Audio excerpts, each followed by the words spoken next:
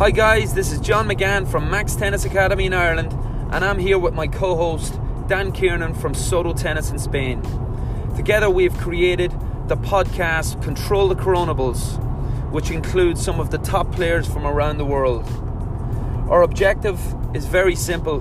We want to be able to educate, entertain and energize the tennis community during this very difficult period that we're all going through. Hope you enjoy our next podcast. Welcome to episode 25 of Control the Coronables. That'll be the last time that I'll say that, because myself and John have made the decision, with your help, to change the name to Control the Controllables moving forward. We set these up originally to energize, educate and entertain you through this difficult period for all. As we start to come onto the other side of it, touch wood, we're moving back into a little bit more normality around the world. We thought that it was best that we also move with the times with our name. So just, it won't affect any of you guys listening, but just if you pass that on, if you're recommending the podcast to anyone, please remember that small little thing. Back to this podcast, it's a belter. John Millman, as high as 33 in the world ATP. He brings a brain that is very studious of the game, but the ins and the outs of the game. He's played at all levels, and he's had to go through those levels on numerous occasions. He's got an outspoken voice that he is not afraid to say how he feels on different subjects within the sport. We delve into pretty much every rabbit hole there is to delve into. He's fantastically open, honest, and I know you're going to love it. So wherever you are, enjoy. Please do keep letting people know about the podcast. Our next few are really exciting as well, and the plan is to continue with this. Subscribe. It really helps us if you leave a rating, a review through the iTunes website or on the app, and we really appreciate your support. But now over to John Millman. John Millman, it's an absolute privilege to have you on with Control the Coronables. A big thank you from myself and Dan for giving your time up to us today. Oh, not a problem. A bit of downtime right now here in Brisbane, Australia, and more than happy to come on and have a chat. Top man. And just for the listeners, you need no introduction, but I suppose the last time I saw you, I think you might have been 16, 17 or something like that out in Morocco. And you give me an awful hiding, and you've come an awful long way since then. You've got a current ranking of number 43 in the world, a career high of number 33. You've beaten arguably the best player on the planet, Roger Federer, the last 16 of the US Open to put yourself in the quarterfinals. And you had an absolute marathon with him recently at the Australian Open. Once again, big thank you for giving your time up to myself and Dan here on Control the Coronables. Yeah, not a problem. And what an introduction. It doesn't get any better than that. John, it's Dan here. Lovely to meet you. How's things in Australia right now? You getting back on the court and getting back up and running? Yeah, look, it was obviously after Indian Wells and then Miami getting cancelled. I made my way back home to Australia, and I think everyone was in a bit of limbo all around the world as to what was going to happen. Luckily here in Australia, I think because of our location a little bit, geographically speaking, we're kind of distanced ourselves from the rest of the world, which is a bit tough in tennis terms, but to manage this virus, I think it's been advantageous. Yeah. I think the community as a whole, a lot of Australians, we kind of embrace the social distancing measures. It was tough, obviously. It's not easy for anyone, but putting it into context with, what previous generations have done, it's not the hardest thing to stay at home, but managed to set up a bit of a home gym here. Had a couple of really good families here in Queensland that kind of donated their hard courts. I was in search of a couple of backyard hard courts because public courts got shut down. Yeah. So that was my day to day. I'd do my home gym. I'd stay fit. Obviously, part of my game is keeping a good level of physicality. So I want to keep on top of that always, and I enjoy doing that. And just keeping my eye in enough. And now some clubs are starting to slowly open, but we're still pretty wary here in Australia about the situation, and we don't want this hard work to go to waste. No, absolutely. And are you at the stage where there's talk about internal or domestic competitions happening as well? Yeah, we are. Probably early progress. A lot of our state borders, so Australia is made up of states and territories, and a lot of our state borders are still closed. So it would have to be, internal state competitions. At the moment, though, I think everyone's treading a little bit of water just to see what happens for the American swing. Obviously, the tennis community, the tennis world is aware of the notice that kind of mid-June, June 15th, I think, they're going to announce if that US Open is going to go ahead. I imagine with strict protocol, regulations in place, very strict ones. Yeah. And look, from where I am, I think it'll be pretty tricky for that tournament to go ahead. Yeah. I don't think they've done the best job in America of kind of controlling the situation there, and I just find it perhaps slightly unlikely that we'd be going there and playing. Considering at Indian Wells, there was just the one case in the Coachella region that kind of shut down the whole tournament. So I think it's a little bit of a contradiction if they start things back up there for the sake of it. No, actually, and John, not to turn this into a political podcast, but it's really interesting hearing how Australia are doing it, because I'm personally in Spain, John's in Ireland, and it feels, from the outside, Australia didn't have a whole lot of cases, but from what you're saying, it's still incredibly strict, really, in terms of the movement, and already I think in Europe and, like you say, in America, it feels like they're starting to open quite a few things up, yet the cases are much higher. So I must admit, I'm with you on that. I think it'll be very difficult to make it happen. But let's see how it goes. In terms of moving it away from, I suppose, the present moment, you are. I can't tell you how happy we are to have you on the show, because I think you are, on the men's side, almost one of the most important stories for people in tennis, because of the way that you have gone about your career. I think we can look at the Rafael Nadals and the Roger Federers, who were maybe kind of boy geniuses at the age of 11 or 12, whereas you've put the work in, you've continued going, and you've had an incredible career. How did it all start?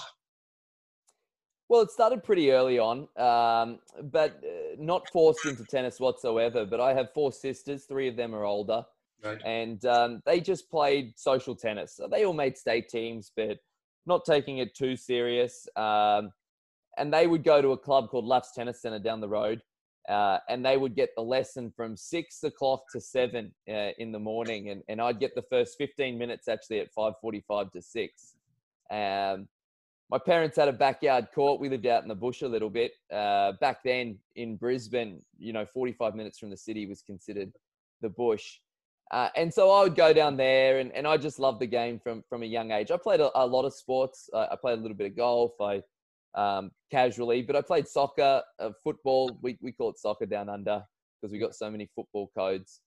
And I was a very active runner also. So I was brought up in a very active family. Both my parents are school teachers, but specifically physical education teachers. Okay. So there was this big emphasis on being outside and staying active. My love for tennis grew. I think from a young age, I was pretty good, and I think you're attracted to things that you're good at. But also, when I say pretty good, it's a pretty small pond down here, and I was good in my little region. When things started to get probably a little more focused with the tennis was probably when I hit high school, just because I ran out of hours in the day. It was something that my parents, being school teachers, really encouraged, that, you know, I get my education. And probably with the tennis side of things, it was kind of on hold for a fair chunk of time, from probably 12 to 17 years old. I was never really never really touted as probably being one of the talents. So therefore, I was in some state squads, but not necessarily touted as being, you know, someone that's going to make waves in the sport, or develop into a good player, I guess. So I did all my schooling and just really did enough to kind of keep my eye in before I started taking it a lot more serious. And do you think that on reflection, do you think that now helps you, or has helped you in your career, that you weren't perceived to be a talent? So, you know, I guess your game is built on humility, you know, hard work, you know, those sort of things. Do you think that helped you when you were younger, not having that? I think there's definitely some things that I can take away from it, that I look back and I learned certain skills during that time, because my hours on court were very much reduced. You know, I'd do one kind of QAS session with Jeff Masters a week. I'd do three school tennis sessions, one more private with Milton Rothman or Gary Stickler, and then play a bit of fixtures on the weekend. So really it was probably 7-8 hours of tennis a week, which in comparison with a lot of my peers was very much on the small side. As you know, a lot of players these days, and even back then, you know, going back, 13, 14 years ago, they play that junior circuit like the pro circuit. You know, they're full-time players. They might do a bit of distance education, but really their days are clocking in hours, doing a lot of travel, not just regional, but internationally too. Some of the things I picked up there was, I really did make a conscious effort of, every time I stepped on the court, I knew it was during a lunch break at school, followed on by maybe a free period or whatever. So every time I stepped on the court, I tried to bring a competitiveness and a real intensity to my training sessions. And I feel like, because I kind of had taught myself to operate at a good intensity and back it up day after day, when I started to increase the hours on court, I started to see a lot more quicker improvement. And that helps also in tournaments too, because as you know, to get your ranking up, you've got to be winning futures events and then winning challenger events. And you can't be winning one round at these events and then bombing out and not putting in a good performance the next day, because you just don't accumulate enough points. Yeah. So I think that actually really helped me to be able to turn around. And even though it was a reduced amount of time, to bring a level of intensity. And that's actually a real skill to be able to do. I feel like that's how you make improvement. Every day when you're working out, when you're on the court, doing a training session, you're trying to give it 100%. And if you start going through the motions, I think these bad habits start forming. I'm a big believer in that. Yeah. In the school holidays and that, I'd play some tournaments, I'd play some ITFs, and I'd win some. I've won a nationals event. So I had that belief in myself that once I could play tennis more serious, that I was matching it with my peers, at least in Australia. And we had some very good Australian juniors, some top 10 players there. Yeah. And I did feel as if I wasn't too far off their level whatsoever. And I felt as if I had a fair bit of upside. And then that's one thing I've learned over the time. And there were times, especially early on, when you start on the pro circuit and everything seems a little overwhelming and a little daunting, because you start to realize how big the world is and how many players play it. Because in Australia, you're in this bubble. We don't get to go off and play European indoor tournaments and get exposed, you know, to the amount of players that are there. I feel as if along the way, every now and again, you do lose that confidence within yourself. And I found out that your biggest supporter has to be yourself. You have to be the biggest fan of yourself. And I'm not trying to say that in an arrogant way, but there's going to be plenty of detractors along the way. And people, you might not make programs, you might not get funding because you're missing out on you know, other people are touted to be bigger names in your federation. there's going to be a lot of times that give you the opportunity to listen to that noise in the background and to start doubting yourself. But I really do believe that you have to be your biggest supporter. And that's something that I learned and something that's really helped me progress through my career. Johnny, it's amazing to listen to that. You did so few hours at the beginning when you were kicking off, but like, I mean, I think you got top 90, top 80 in the World Juniors. Was there a moment when you were a junior that was there a breaking point that you felt I really want to step things up? Can you remember that time when you wanted to really pick your hours, let's say, up on a training front and take things more seriously? Oh, definitely. I remember I was 15 and I was at a school called Brisbane Grammar School, one of the, the elite high schools here, a private high school. But they're very academic focused, at least they were back then. And they were telling me I had to do, normally you do senior over 2 years. So you get your overall position. We call it an OP here in Queensland, where you can get into university and that. And normally that takes 2 years. And they said the only way you'll get time off school is if you do that over 3 years. Because I'm thinking, I need to get some time off. I need to play a bit of tennis. I want to play tennis. I see my peers and I see that they're all doing it and I'm falling behind. And you have pipe dreams as a kid. And I think also because you just don't know, you feel there's a heightened level of importance. And winning a match at 15 is the be all and end all, which when you look back now, it's probably not that important. But definitely thought that was a moment where I had to kind of change things up. But again, my parents, school teachers, they actually inquired about another school, Anglican Church Grammar School, another great school that had a pretty decent tennis program too, run by Ian Malpass here.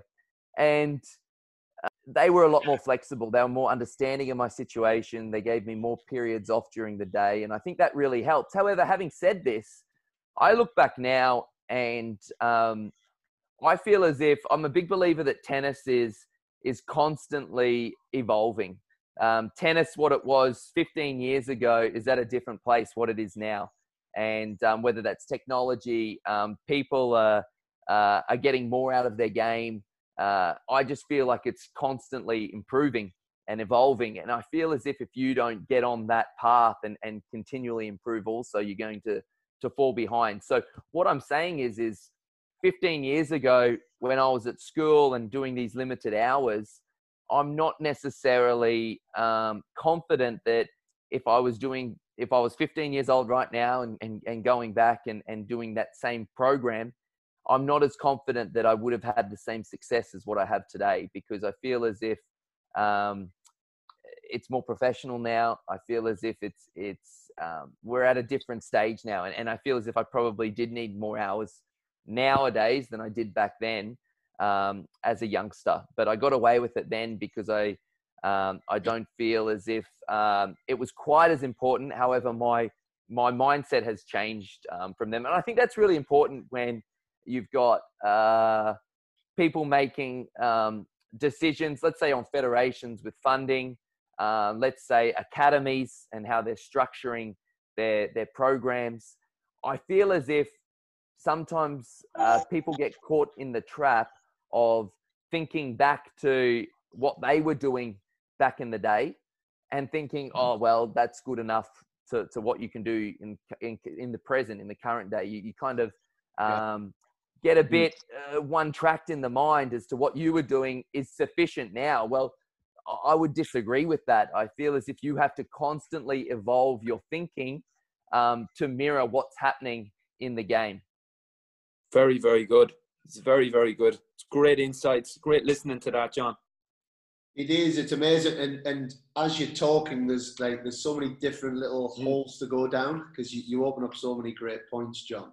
And I think one thing that again hits me with you, but in tennis in general, is players tend to be on trajectories from quite an early age. And I guess whichever way we look at it, there's not that many players that completely change their trajectory. As much as we like to think that our kid's an outlier and we think that these sort of things. So when we look at yours, but I started digging a bit more on you, because I think people see you as, or the perception can be, oh, John Millman, he's a journeyman, he's done this and he's done, and then you go, well, he was only 84 in the world as a junior. However, when I looked a little bit further, after only 2.5 years on the tour, you were already 200 in the world. You know, so age 20, you're 200 in the world. Listening to what you're saying, you didn't play many ITFs. So the ranking itself, okay, maybe if you'd played 30 ITFs a year, 80's not so special. But it seems as if actually you were on a trajectory in your own way. Did you believe in that? And at what age did you truly believe, you know what, this is a sport for me that I'm going to go and have a proper career? Yeah, look, I guess what gave me a little bit of belief was when I looked at how I was going. Every now and again, you know, in school holidays, I'd either go off and play maybe an ITF. And like you said, I probably only played, I reckon probably the maximum amount of ITFs I played in a year during my junior career would have been maybe 8, I think, at a maximum. I tried to just do the calculations in my head then, and it wouldn't have been more than that. Normally in Australia as well. Yeah, in Australia, New Zealand, I went and played one. I played one in New Caledonia. You know, these, and a couple in Australia, because I couldn't go and get on a flight and go to Europe. First of all, I didn't have the money because I wasn't necessarily touted as, or wasn't getting it paid for by the federation. Yeah. You know, I was paying for these trips too. And my parents had forked out a fair bit to send my sisters and myself to private schools, I tell you. Yeah. And number 3, I didn't have the time because, you know, I had to go back and I had to study and I had to get that education. So I did notice that when I went back and played a national event, or when I did play an ITF event, and some of my peers who, you know, were doing it full time and were in all the programs, when I played against them, I was more than competitive, I felt. So I did have that belief, definitely, but there was still a lot that I didn't know. I didn't really have an education in tennis, so I didn't really know what was out there, and I wasn't exposed to it. And I think that's a trap you can fall into, and a trap that some of our players do fall into here in Australia. Yeah. is the unknown. We're on an island so far away from the rest of the world, and you don't realize how big the game is. Yeah. I remember when I first went overseas, and it was daunting. It was super daunting just to see the amount of players that were out there. I went to America to begin with, and actually, that's when I had my first shoulder surgery. I came back, and so I had to start again. And then I was in Europe. I spent a fair bit of time in Europe, Morocco.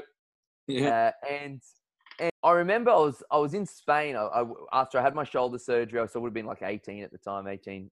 And I went to Spain, and there were 128 draw qualifying for a $10,000 future. And I'm telling you, Todd Reed, the late Todd Reed, he was there playing qualifying. He's the guy that I looked up to. He got to about 101 in the world, and he's playing 4 rounds of qualifying there. Yeah. And I'm seeing some of these Spanish guys, and I'm thinking to myself, oh my goodness, like I am so far. I'm in the deep water here. I'm in the deep end, you know. It was tricky, and there was definitely moments there where I've gone, wow, you know, this is different. This is a different kettle of fish entirely now. So, look, there were definitely times where there was a lot of self-doubt.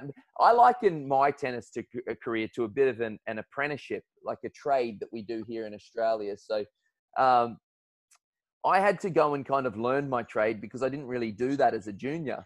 Yeah. So I'd go and play these future events, and to begin with, I'd be losing in qualifying at the future events. And I thought to myself, oh my goodness, this level's too good. It's too strong. You know, do I belong here?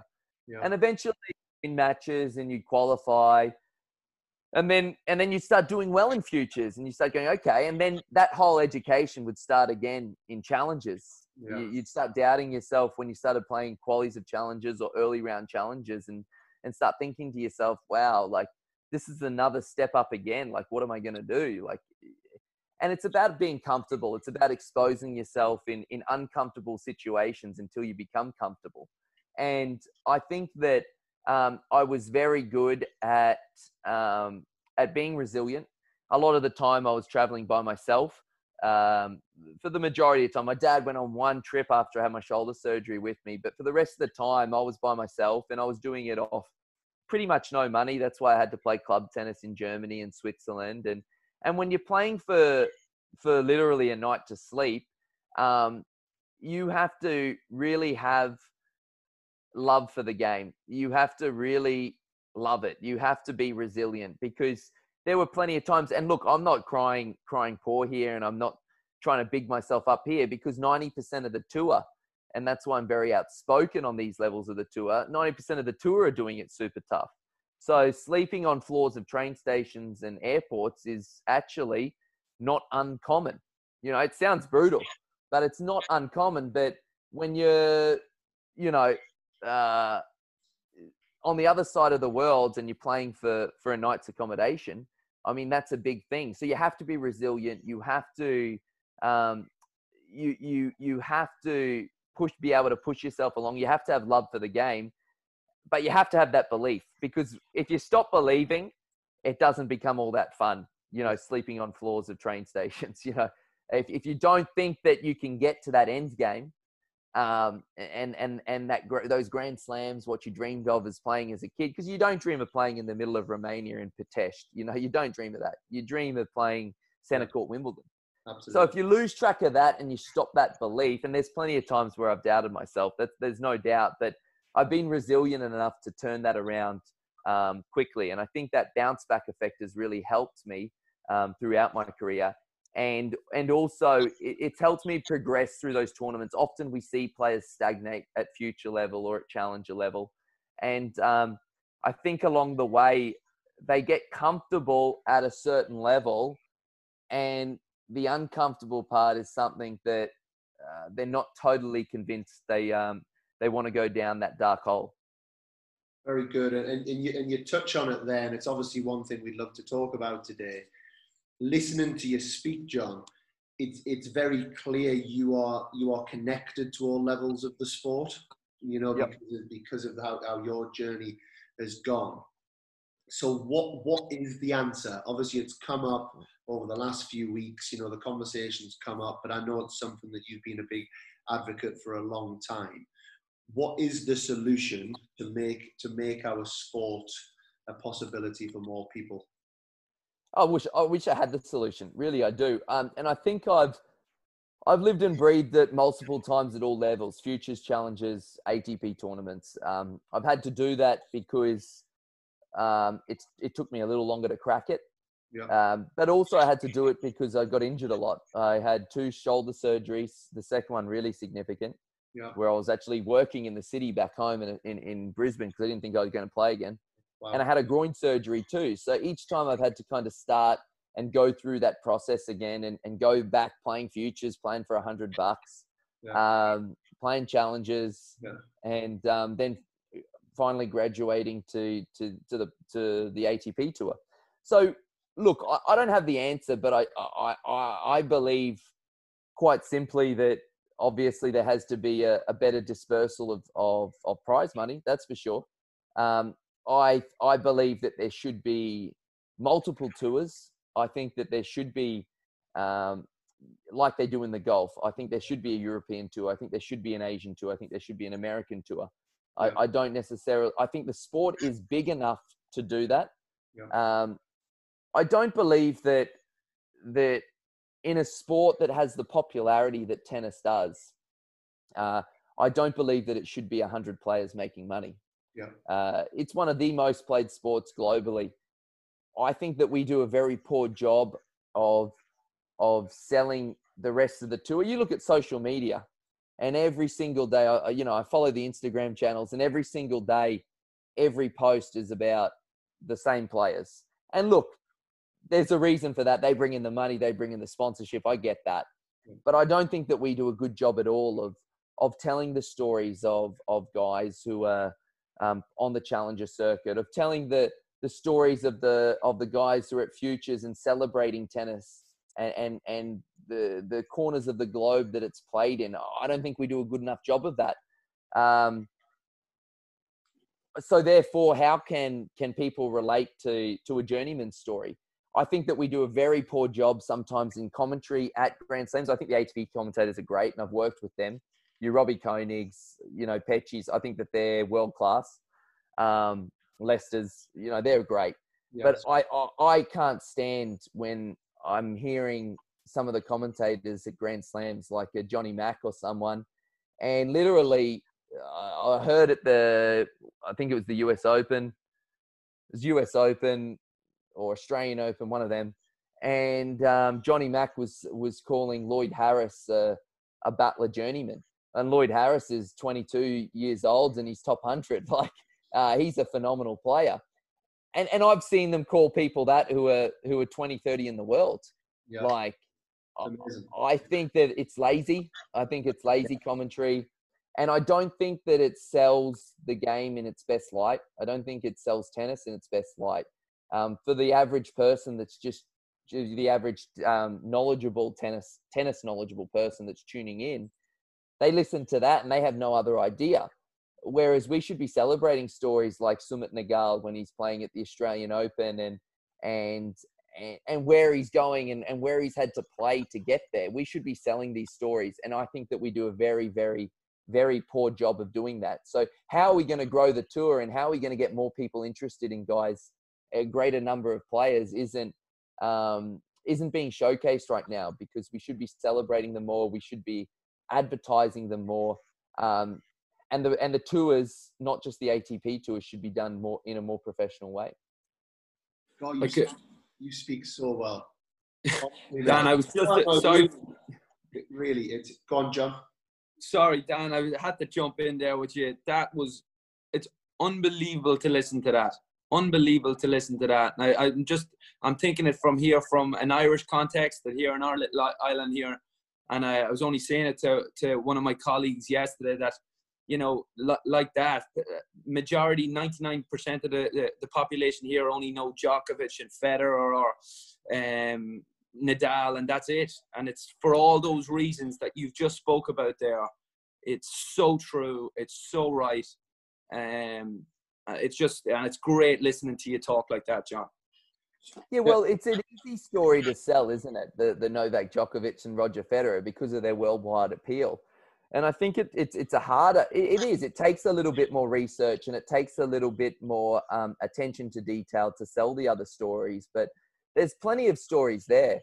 But I think it requires the desire to do so. And right now, I think that we really lack that. And I hear it on every time at a tournament, I'll be able to point out times where maybe a bit of disrespect's there and a lack of knowledge even from our knowledgeable people, meant to be knowledgeable people in the game. And I think that does a disservice to our sport in general, because like I said, we play a global sport. We're so lucky to play a global sport. We're so lucky to have a global audience and stories from all over the world.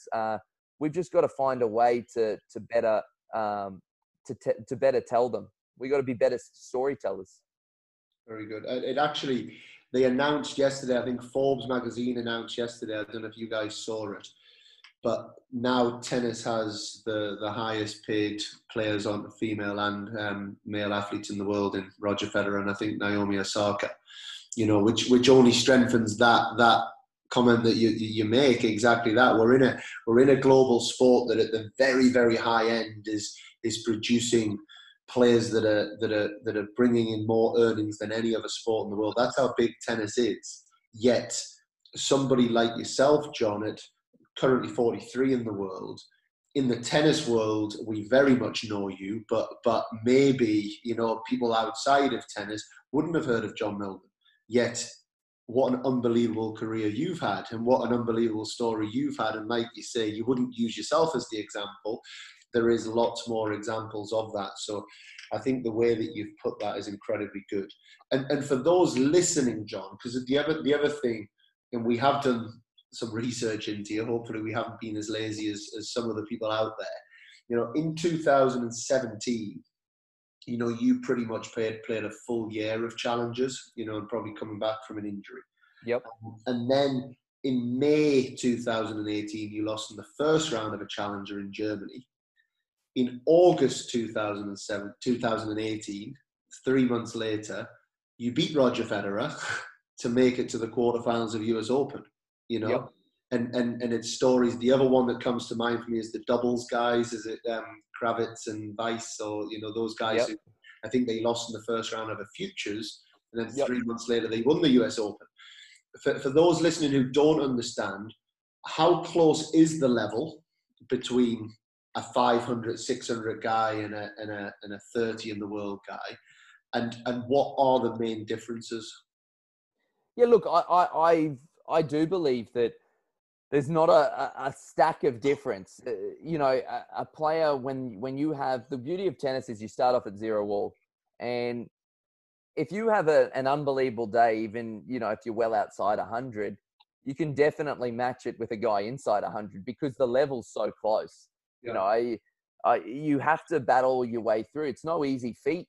Coming back from, say, an injury, having time off, and then having to battle through futures and challenges again, and that's why I'm a big believer that you have to keep on improving your game. Otherwise, the game goes past you, and other guys who are outside the 100 will catch up, and they'll go past you. So I'm definitely a massive believer. I also think you've got to. I think one of the big differences is turning up week in, week out. Yeah. Because you have to be consistent. You're going to lose first round matches. That happens. Yeah. But you have to be consistent week in, week out, doing the right processes, being professional week in, week out.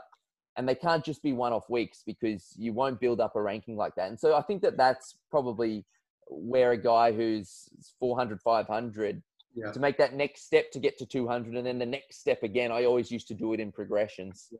And then the next step again to break into that 100. It's that consistency of turning up week in, week out, not getting disheartened by poor results, but being able to turn up the next week and go again, because that's tough. Really, it's tough. You're on the road for you're 3 months into a trip. You're tired. You kind of want to go home. You want to get back to your local little cafe, your local coffee shop. You have to be resilient, and then you still have to keep in sight in your mind, you know, what this is all for. Yeah. And so I think that's probably a big thing, that consistency week in, week out, and turning up to work every day. Yeah. And it's easier said than done. It's by no means easy. And I think it's actually a skill in itself. We always talk about all little things. Oh, what are your weapons? And when you look at tennis, you know, you might say, oh, Juan Carlos Ferrero, what a forehand. You know, great forehand. Gonzalez, what a forehand. Oh, Nick Kyrgios, what a serve. Yeah. Everyone has these weapons, and it's easy to point out shots as your weapons. Yeah. But mentally, how tough is he? How resilient is he? What level can he bring day in, day out? These are other little weapons that really can help you throughout your career. I think we lose track a little bit of that. I think sometimes we just see what's on the paper, what's there in front of our eyes, but dive a little deeper and work out what strengths you possess. And it's not just the ones that you see on the TV. There's so many other little areas that you can maximize to get the most out of your game. And I think probably some guys aren't doing that right now. Yeah, no, very good. And I think, I mean, the big serves, it's very tangible, isn't it? You know, the mental toughness it's quite hard to touch it. It's quite hard to see. And I hope what I say next is a compliment. It's meant as a compliment, very much so. I know you're a big Liverpool fan. Yes. And I'm going to liken you to James Milner. You know, as somebody who, you know, is. I mean, I'm a big Newcastle fan, and I know how reliable he was even at Newcastle. Yep. How have you created that? Because that, exactly what you say, it is a massive, massive, massive attribute in life, not just in tennis. Yep. What have your kind of daily habits been, and your key values that you've stuck to that have enabled you to just keep going along this journey every single day? Because not many people do it. It's a very difficult thing to do.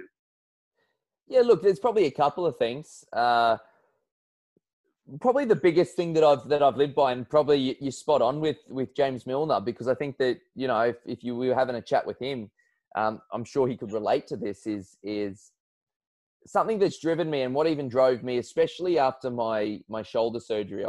My second shoulder surgery. I was about 130 in the world, and The year before, I'd had about 4 months of club tennis, and I wasn't going to play that this year because I saw it as a real opportunity, defending no points, to make that top 100. And something that, drove me through that process even, and has driven me my whole life is I'm constantly competing against myself.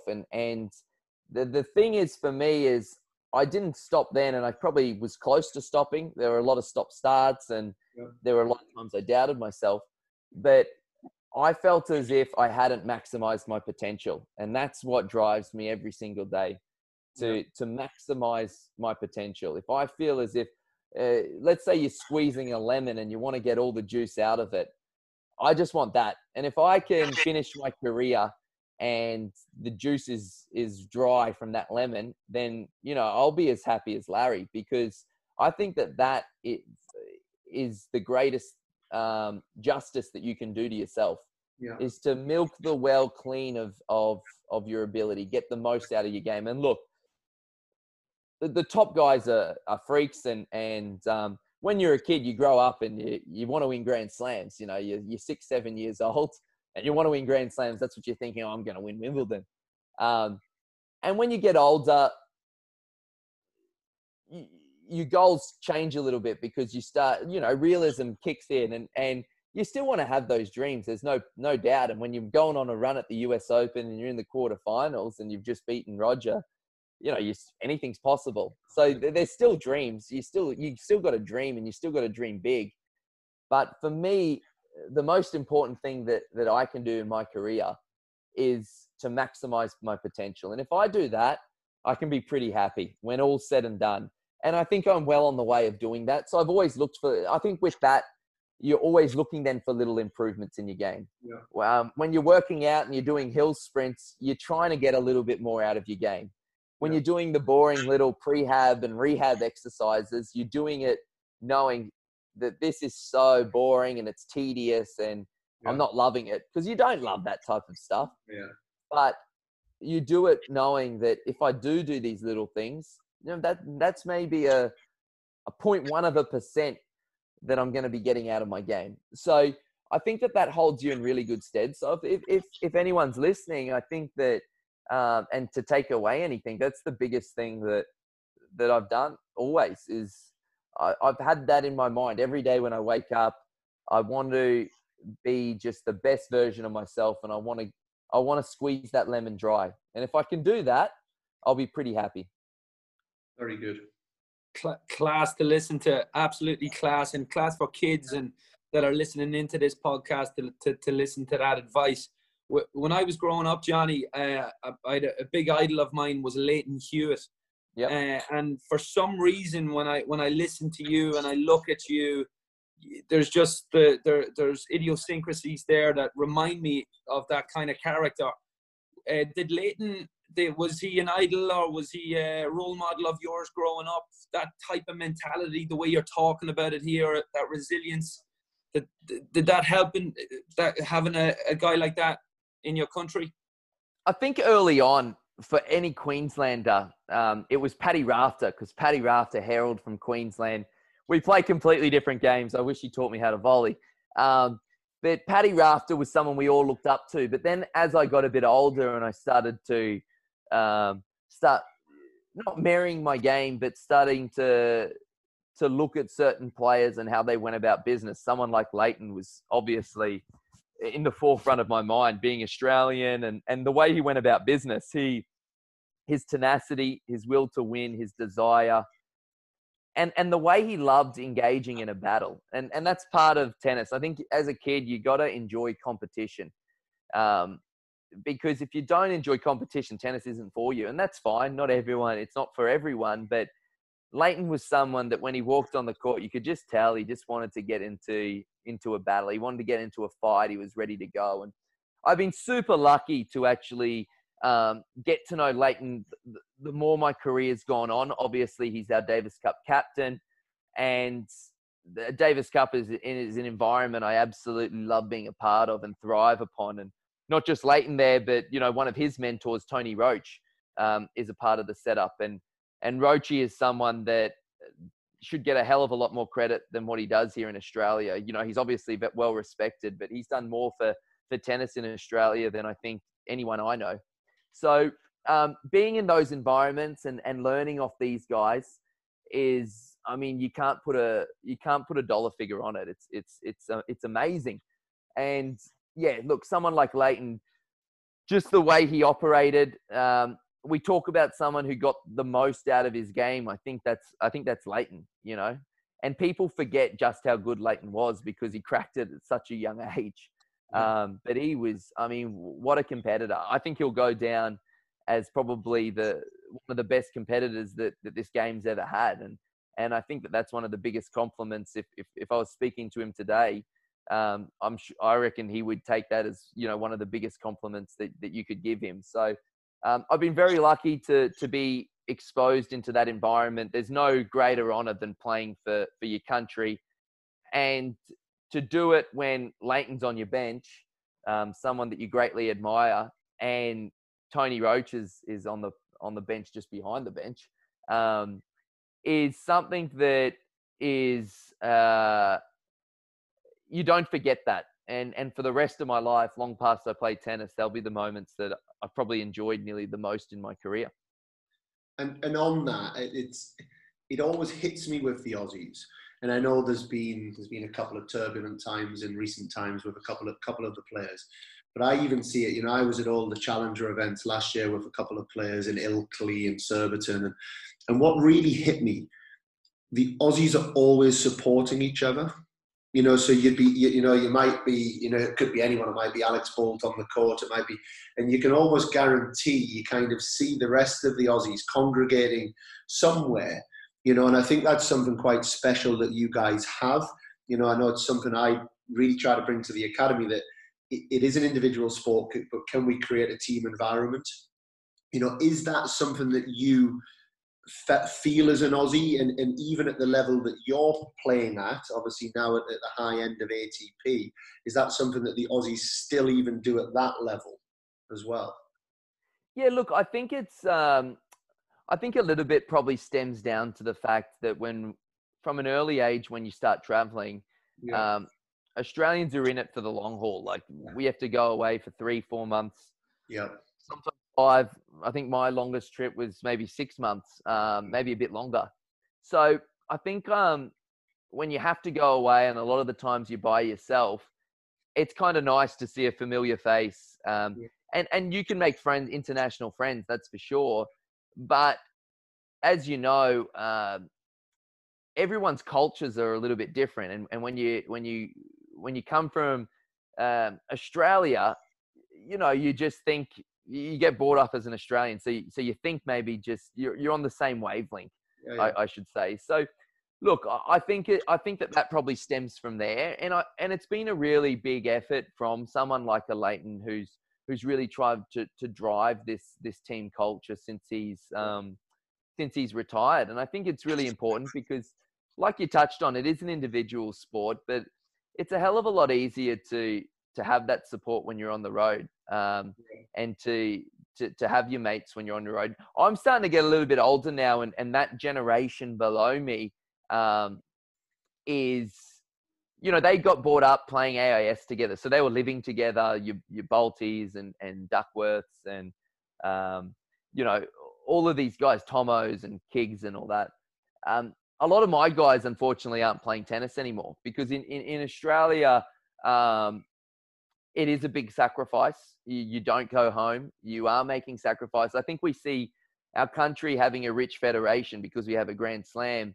They don't realize at times how much of a sacrifice it is as an Australian tennis player. So it's unfortunate. The only player my age who's still playing, well, we got 2, but Bryden defected to Great Britain. So the only other person's JP Smith. So obviously when we're at tournaments and Smithy's there, you know, he's someone that I love hanging out with. It's unfortunate that people my age, you know, I thought we had a really good age of tennis players and a talented group, but we saw them peter out, and we saw them probably not give enough time there. But definitely, I think they've done a really good job of building a culture, and it's something that I think we have to continue to strive to do, because I want to see people look at myself, Australians look at myself and say, well, Johnny's in the top 100, why can't I? And I've always been a big believer, especially in federations. I think sometimes we want the gold lotto ticket. We want to punch the lottery ticket, and we want to shoot for the guy that's going to win multiple Grand Slams. We want to shoot for Federers, but I think that those are the types of people that actually can do it by themselves. Obviously with support, but they're going to, regardless of what path they take, they're going to find their way, because I believe, and I've always been a big believer, and sometimes that belief hasn't been mirrored in the decision makers, but I've always believed in strength in numbers.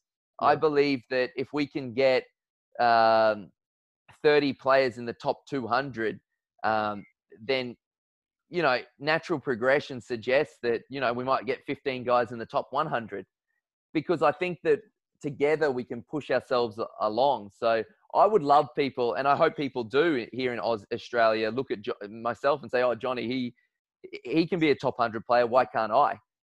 I think that that's the mentality and the culture that we need to have.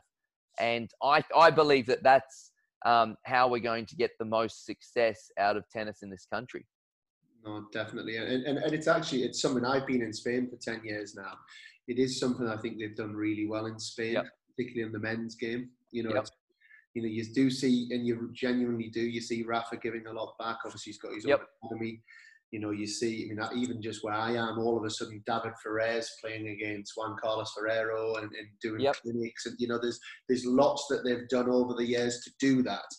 And the point I always pick up on, I remember Kyrgios mentioned this, that there was a WhatsApp group that you guys had maybe set up through Davis Cup. And I don't know if it was one of the ones he won in Mexico or somewhere, but, he commented on it every day. Was all of a sudden, to get the text messages from the boys, something as simple as that, he felt like he was playing with a little bit more purpose.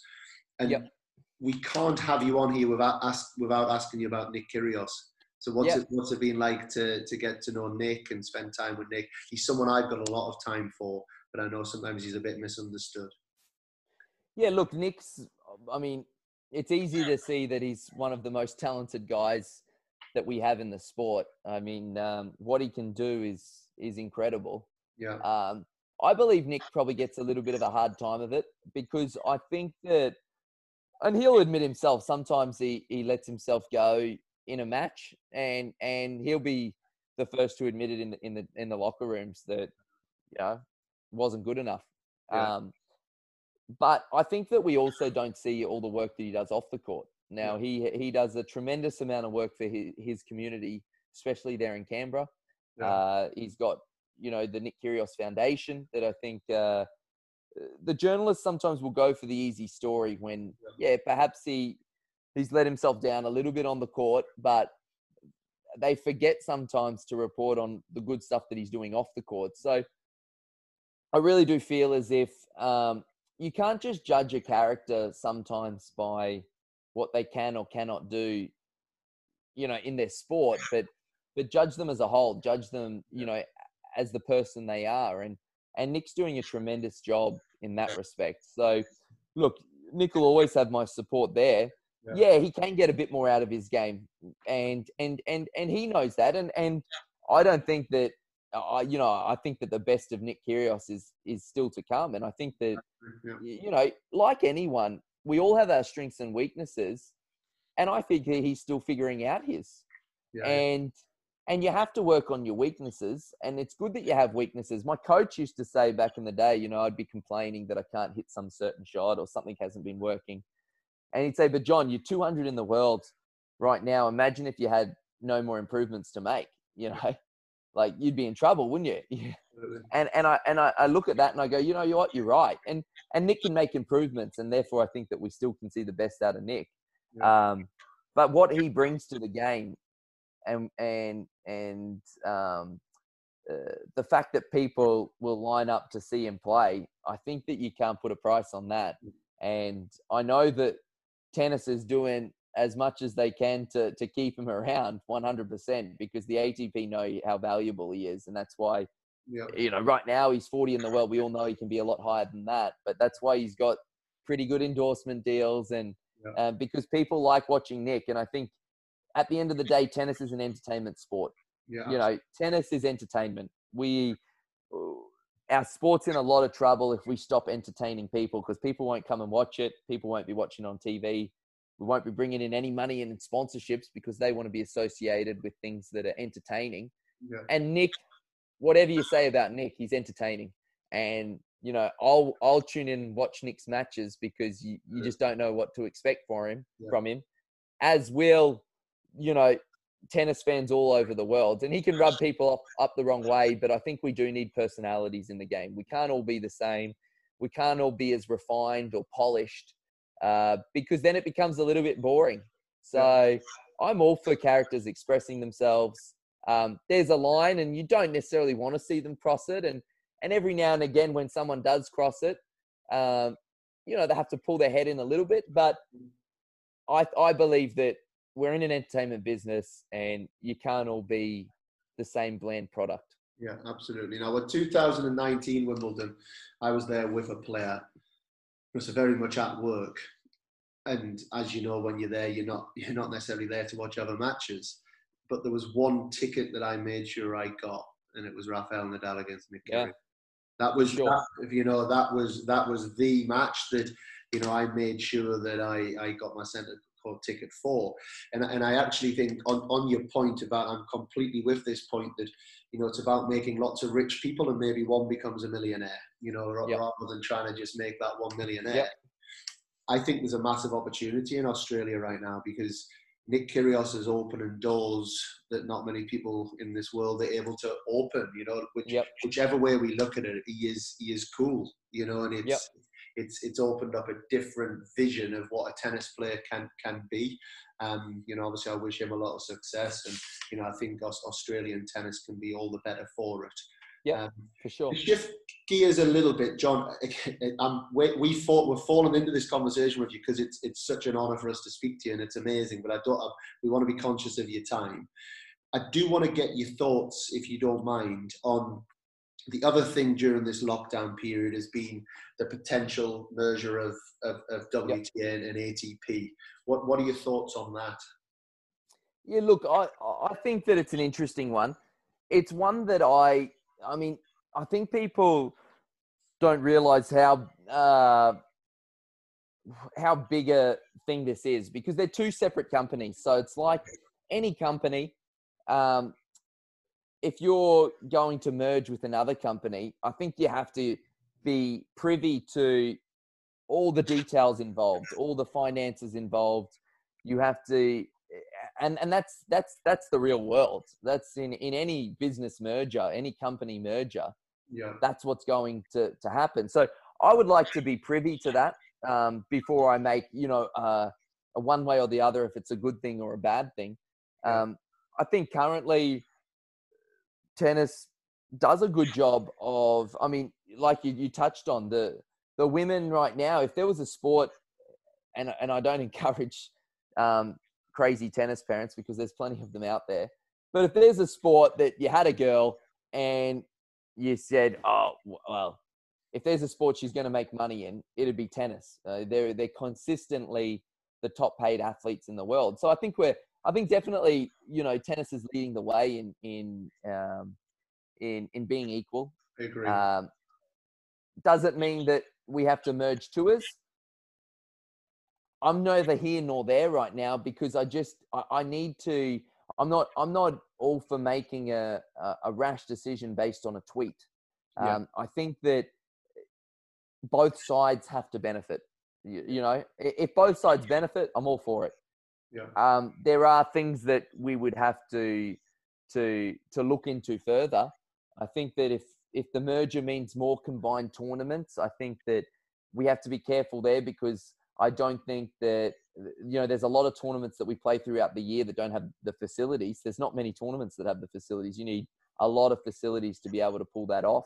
Yeah. Obviously, financially, you want both sides to benefit. Speaking from a player's point of view, You know, we want our checks to remain the same, and the girls probably want theirs to remain the same, or, you know, we want them to have equality there also. So I think that it's one of those ones that we have to look at all the details and measure up whether it's not just good for the men's game, but also good for the women's game. Yeah. You know, it can't be one or the other. One side can't benefit more than the other. I think as long as it benefits both equally, then I'm all for it. You know, I've grown up in a household full of women, so I've learnt that sometimes they can actually be a fair bit more useful than myself. So it's true. It's true. They do things a lot better than me. So look, I think that I'm not privy to the finances. I think in any company merge, that has to be one of the main things that gets taken into account, so it's beneficial on both sides. I'll never become privy to that. I'm not on any, you know, boards or councils or whatever. So, hopefully the right decision, one way or the other, gets made. A very good answer. Your experiences, a couple I'd love to just get your feeling on. You know, first one, we have to talk about the Roger Federer match this year, the Australian Open. How was that from your eyes, and how was it to be a part of such an amazing match?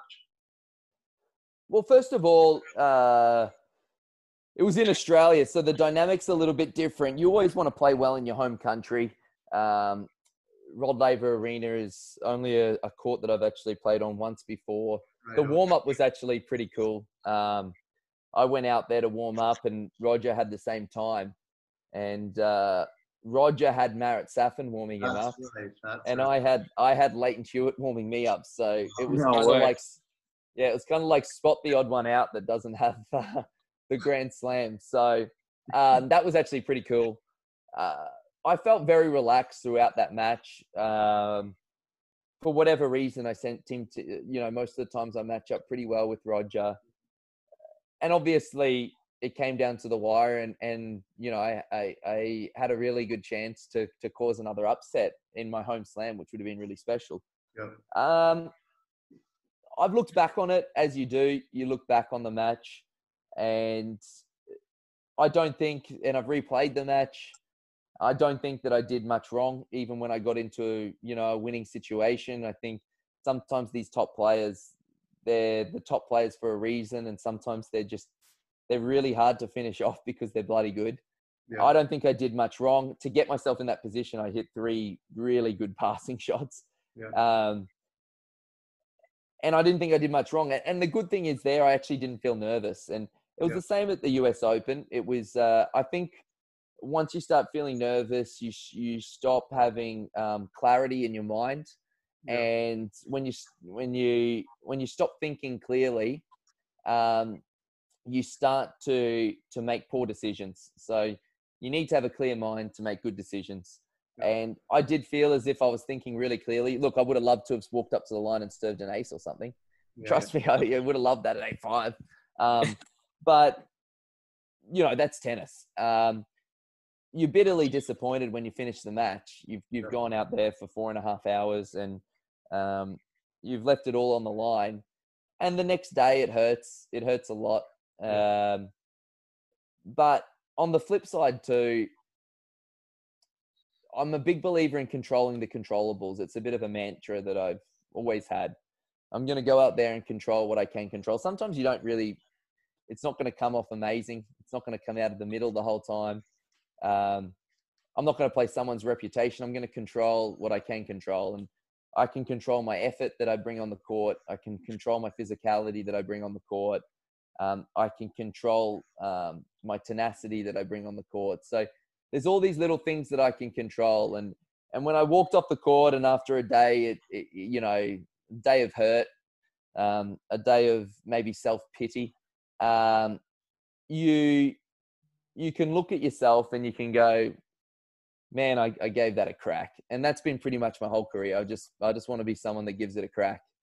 And that's what I did in that match. I went out there, back was up against the wall, and I gave it a real shake. And it's normal to feel disappointed because that's sport and that's the emotions of sport. And that's why we love it.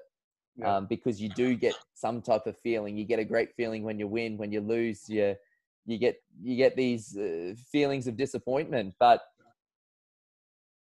you know, my family were proud of me. My misso was proud of me. My mates were proud of me, and there was an element of satisfaction that I gave it a real shake up. There was also an element of disappointment, but it's really important to be able to look at yourself. For me, that's the most important thing. To be able to look at myself in the mirror after you get out the shower and you say to yourself, man, I tried my hardest. Amazing. You don't realize it, but what you've just done there is you've just given me my perfect 2-minute clip at this academy, because our whole philosophy is control the controllables. We have it everywhere. Yep. We have it everywhere at the academy. I've actually done quite a lot of podcasts because some people challenge that saying. You know, that it's not as simple as that. And I'm a big believer that an emotion isn't a controllable. You know, because some people like to say, well, you can't control it. And I agree, you can't control an emotion, but you can control all the things that you've said. And that's where the name of this podcast came from, Control the Corona. Yeah, I didn't even think, to be honest with you. It was, it's definitely something that I've lived by, and in pre-match interviews, it's things that I've said. I think I even said it before I played Roger at the US Open. Look, there's so many things, not just in tennis, but in life, that gets taken out of your hands. But I think you do give yourself the best chance by doing just that. And I think that, at the end of the day, like I said, if you can look at yourself in the mirror and you can say, you know what, I did that. I gave it a crack. It was a good shift of work that I put in, and I pulled up short. Well, I think you can be pretty satisfied. Yeah. Well, you absolutely represent that, John. You know, for me, you're the control the poster boy. You know, that's everything that, you know, I don't know you personally, but obviously watching your career from afar and being a tennis, someone who's got so much passion for tennis, to see everything that you do bring, and I'm sure when you reflect on your career, that'll be the big thing that everyone will reflect about John Millman, that he has done everything in his control, in his power, to get as far as he possibly can go, and there's no more ultimate success than that, you know. So you know, a big well done on that. The second experience that we have to get your thoughts on is the ATP Cup, because that just, I mean, obviously, for being a British man, watching Jamie Murray miss a backhand on top of the net was difficult to watch. And we actually spoke to Jamie on the podcast as well, and Jamie was fantastic talking about that moment. But how would that? It seemed like a blast. What a tournament, huh? Yeah, look, I think that one thing that Tennis Australia does really well, and you won't hear complaints on this side from me, is they're great at running an event, and I thought the ATP showcased that.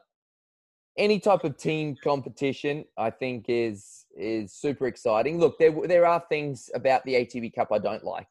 I don't like the fact that it counts as an extra tournament, even though I was someone that benefited from it. I think that that's completely rubbish. I don't even like the fact that the ATP World Tour Finals count as an extra tournament. I think that's rubbish.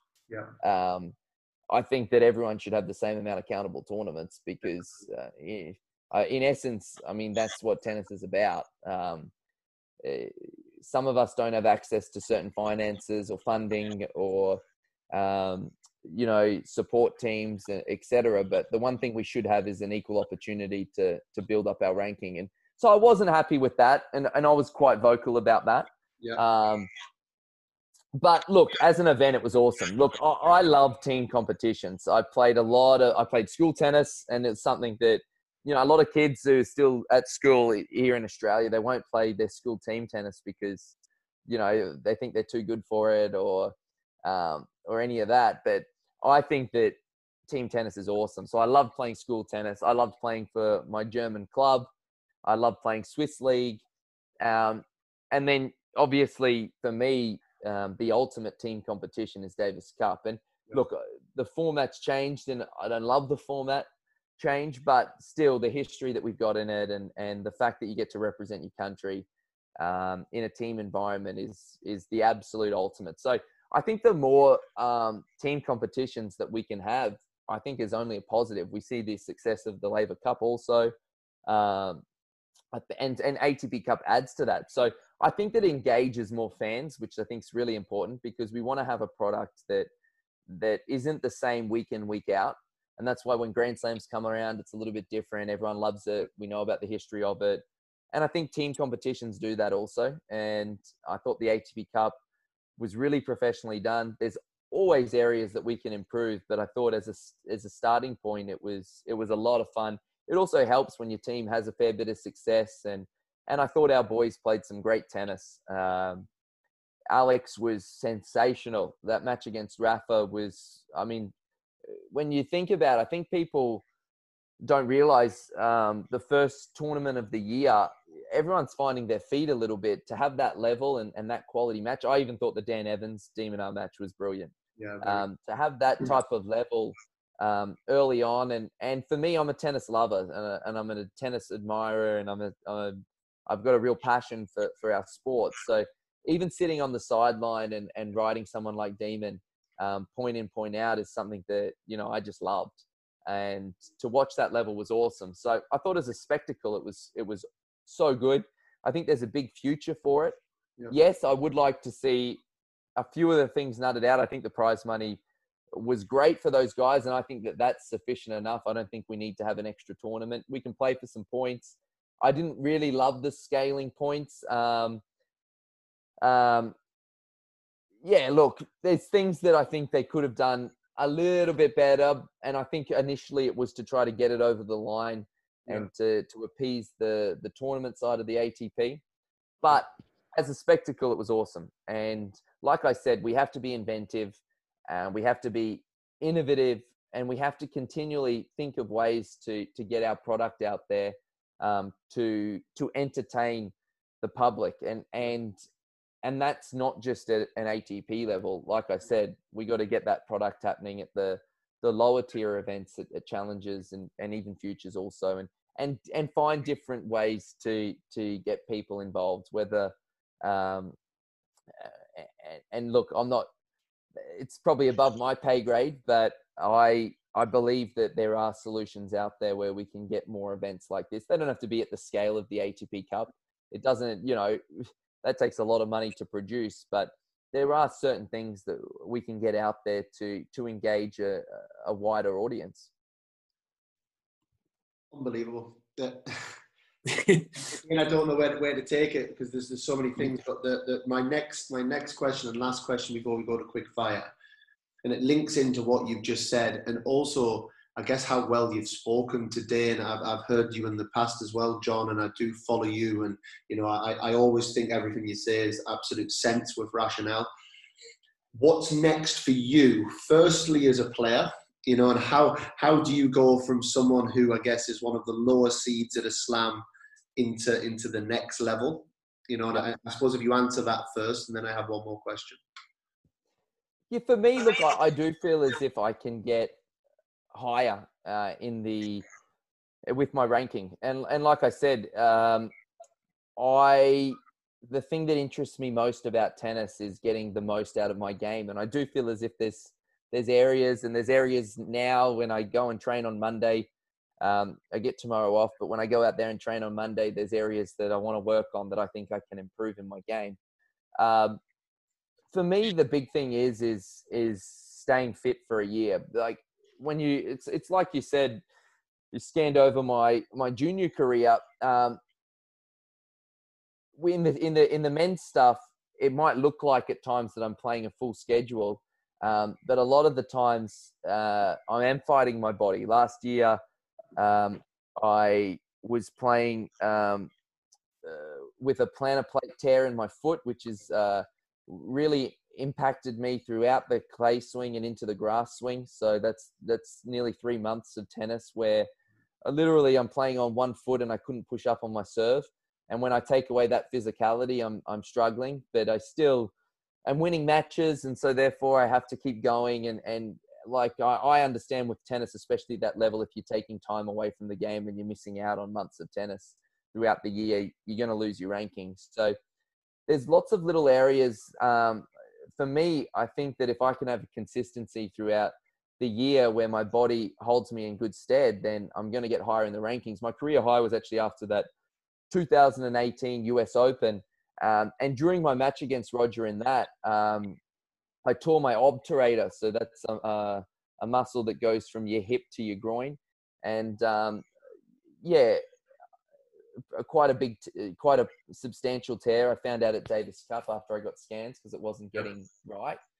And so therefore the back end of the year was completely impacted, and you're still trying to play, and people don't realize that. So when you're copping abusive messages from the guys that bet on you, it's only telling a little bit of the story. During the Australian Open this year, I was playing in my match against Roger. I actually tore it before the Australian Open started, but I turned it into a grade 2 tear of my calf muscle in my left leg. So if I can stay fit, I really do feel as if I can get a little bit higher up in the ranking. That's easier said than done because I bring quite a physical presence to my game, and it's something that just goes hand in hand. I can't have my game without the physicality that I bring. It just doesn't work. So look, I'm constantly trying to work on my body. I'm constantly, trying to fine tune that and find ways and also come up with training techniques that maybe to begin with, I'm not so comfortable with. I'm a guy that wants to hit 1,002 balls. I just want to hit balls. And if something's not working, I'll just keep doing it until I feel as if it is working. There are probably ways that I can probably train a little bit smarter, but it's kind of in me a little bit. I'm fighting the mental side a little bit to do that. So look, there's things that I think I can improve. There's things I can get better. That's for me is the biggest one. And if I can do that, I do feel as if I can be putting myself to be seated in slams. And at your level, so that's obviously a one to keep you on the court and to be able to ultimately compete more and have more opportunities. At your level, is your game, or is there work and developments to make in your game? No, there's always small improvements to make. Now, look, I'm not going to be someone that is going to net rush. It's at my age, it's just not going to happen, and it doesn't give me the greatest chance of success. Can I incorporate a few more steel volleys into my game? Yeah, I can. Tactically, can I be a little more astute? Are there areas where I can maybe work in the line ball a little bit more? Are there certain patterns on my serve that I'm not executing quite as well? So there's always different areas that you can be adapting and improving. I'm a big believer in that. I'm not a believer in technical changes. I believe that you have what you've got when you're probably about 16, 17. That's my experience. And then I think that you refine that and make it as good as possible. So there's certain drills that I did because certain coaches or people were telling me, oh, that's going to break down at the next level. Well, then, to be honest with you, most of the time I'd think up of my own drills and I'd do it again and again and again where it wasn't going to break down, So I think that's how you can make those improvements. I don't think I've seen some players try to make big technical changes as they've, gotten a little bit older. And I think that it creates indecision when you're playing, and you want to be very proactive and reactive at the same time. You don't want to think. As soon as you start thinking too much, about what I'm doing on my backswing here and where the angle of my racket head has to be, as soon as you start doing that, I think you're in a lot of trouble. And I've seen a lot of people make that mistake. But I do feel as if tennis is also a game about decision making. And you've got to be a problem solver. Yes. Okay, what's not working? Out wide to my backhand. I'm not strong on that outside leg. Do I need to change my grip to have a strong? Well, at your age, probably not. But what you can do is you can work drills to get you stronger out there. And repeat it again and again. There's drills that I do that really sharpen me up through the middle of the court, so I feel as if people can't rush me. And now I feel as if I can't be rushed. there's drills that, you know, I will do when someone's chipping at me, and I'll put it in closed drills and stuff like that. And I feel as if now, you know, I've played against your Rogers and stuff, and they can slice all they want at me, and I feel very comfortable in the exchanges, you know. I just feel as if there's certain areas that you can do and certain things that you can work on to refine your skills. And so that's constantly evolving. It's exactly what we talked about at the start. Tennis is continually evolving and improving. You got to jump on, and you got to keep on improving your game bit by bit to maximize your potential. And how much do you use data and video analysis in order to kind of find those little finer details that you're refining? Yeah, look, I probably am more of a visual learner. There are certain things I look, especially on my opponents, for in terms of data, in terms of maybe some patterns that I'm noticing, and I'll use data with that. But most of the time, I'm a bit more of a visual learner. So, you know, I'll go and watch footage of what I've been doing, and I feel as if that helps. So for me, you got to find out where you learn the most. Are you a visual learner? If you're a visual learner, well, go out there and watch some footage. For me, that's what works for me. So find out what works for you, and then try to implement it, because that's how you're going to get the most out of your game. Yeah, very good. And not that I'm trying to wish your career away. You're still a young pup. You've got plenty time left. Yeah. What's next for John Millman after his tennis playing career? Yeah, it's a good question. I've done a bit of commentary at the Australian Opens and stuff. I don't mind it. I'm not totally convinced that that's what I want to do. I would like to do some more further studies with the business administration side of things, and I'd like that to stay in. You know, obviously, I have a real passion for sports, so I'd love to get into the sports administration side of things. Whether that's in tennis, I'm unsure. I do feel as if we could do a better job, especially here, of, I don't know, preparing people for life after tennis. Because I think it's quite a daunting thing. Will I stay involved in the game? Perhaps.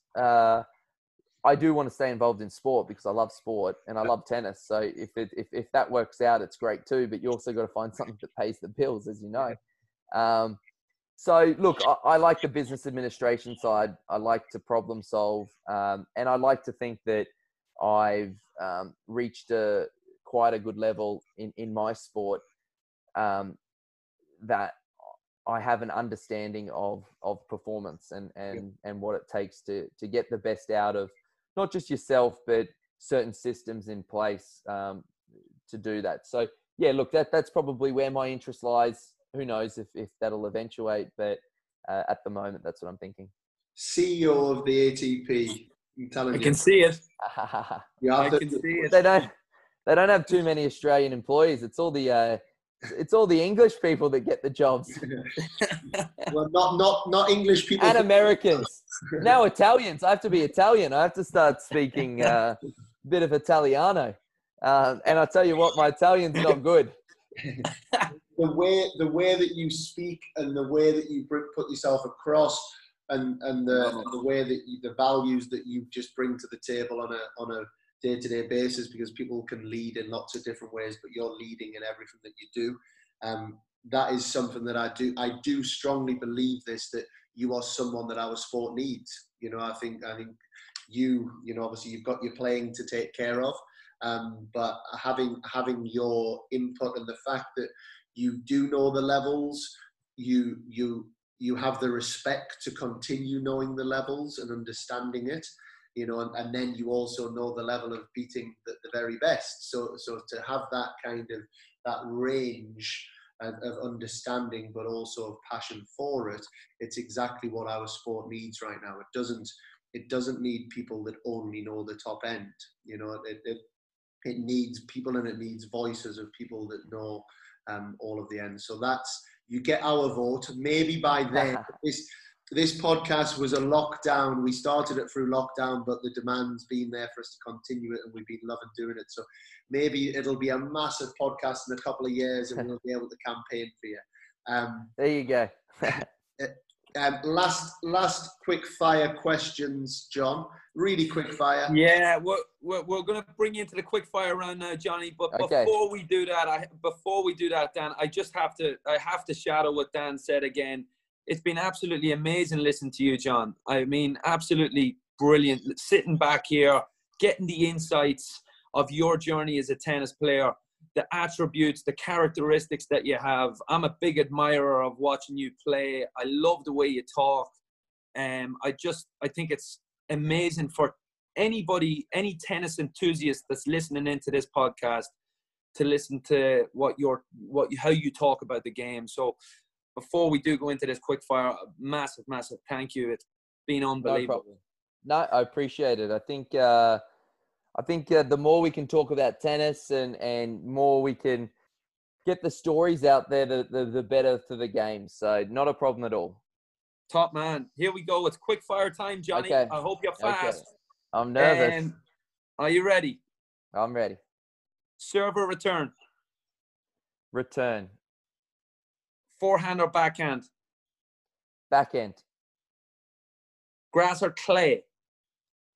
I got to go Wimbledon. I got to go grass. Just because of Wimbledon. 5 sets or 3 sets? Nah, 5 sets. Injury timeout or not? No injury timeout. Davis Cup or ATP Cup? Davis Cup any day of the week. And the last one rule that you would change in tennis? Look, probably the injury timeout one. To be honest with you, I think that it's a bit of a rubbish rule. And that's not to say that I haven't had an injury timeout, but it is there. But yeah, look, I'd say the injury timeout. I think that once you engage in a battle on the court, then you shouldn't have to go. And also, I'll be pretty annoyed if they allow on-court coaching. I know that that's not a rule they have yet, but so much of tennis is also... I'm a big believer in encouragement out on court, and I'm someone that uses my box. I give them fist pumps, and I find people in the crowd that I'll try to soak up their energy. But look, to have a coach run on court and tell you what to do, I think that kind of defeats the purpose of the game. I'm with you on that, John. I've been at a couple of WTA tournaments with players I've worked with, and it's actually... It's amazing how it's used. The first time I went on there, a very quick story. I might not even use this in the podcast, but just a very quick story. I got called on by this. It was a young girl I was playing, and she was playing against Donna Vekic, and Vekic had used it in the first set. And at that time, I was kind of looking at my girl saying, "Well, this is probably a time to get me." She was like 4-1 down, and I felt I had like a bit of information to give her. Then she was 3-2 up in the second, and she was playing well. She turned the momentum of the match. Vekic calls her coach on, and then my girl looks over and calls me on. And I come on and I said to her, "Why do you call me on?" She went, because that bitch has called her coach on again." And I was like, "Oh my God!" And I was like, "How's things? How you feeling?" She went, "My forehand's shit." And I said, "You 3-2 up. You're playing great. Goes to 4-all in that set. Misses 4 forehands in the net at 4-all. Yeah. Completely talked herself into hitting shit forehand. Yeah. Look, tennis is just so much mental. A lot of it's, figuring it out yourself. So, look, I don't see the need for it. I'm not in love with it, but I think that it's starting to trend in that direction that we'll end up having it, but maybe after I'm done. Yeah. John, you're an absolute legend, mate. Honestly, I mean, for us, we've been so excited. Even the fact that you've come on the show, I will be listening to that again. I can't wait to edit it to get to hear your pearls again. I can't wait to get it out there, and I'm sure everyone's gonna absolutely love it. A massive thank you from us, honestly. Thanks a million, man. Not a problem, guys. Not a problem. Thank you. You're an absolute legend, man. Keep rocking it, man. I want to see you win a slam, brother. Go win a slam, man. Legend. I'll keep at it. Thanks, guys. Yeah.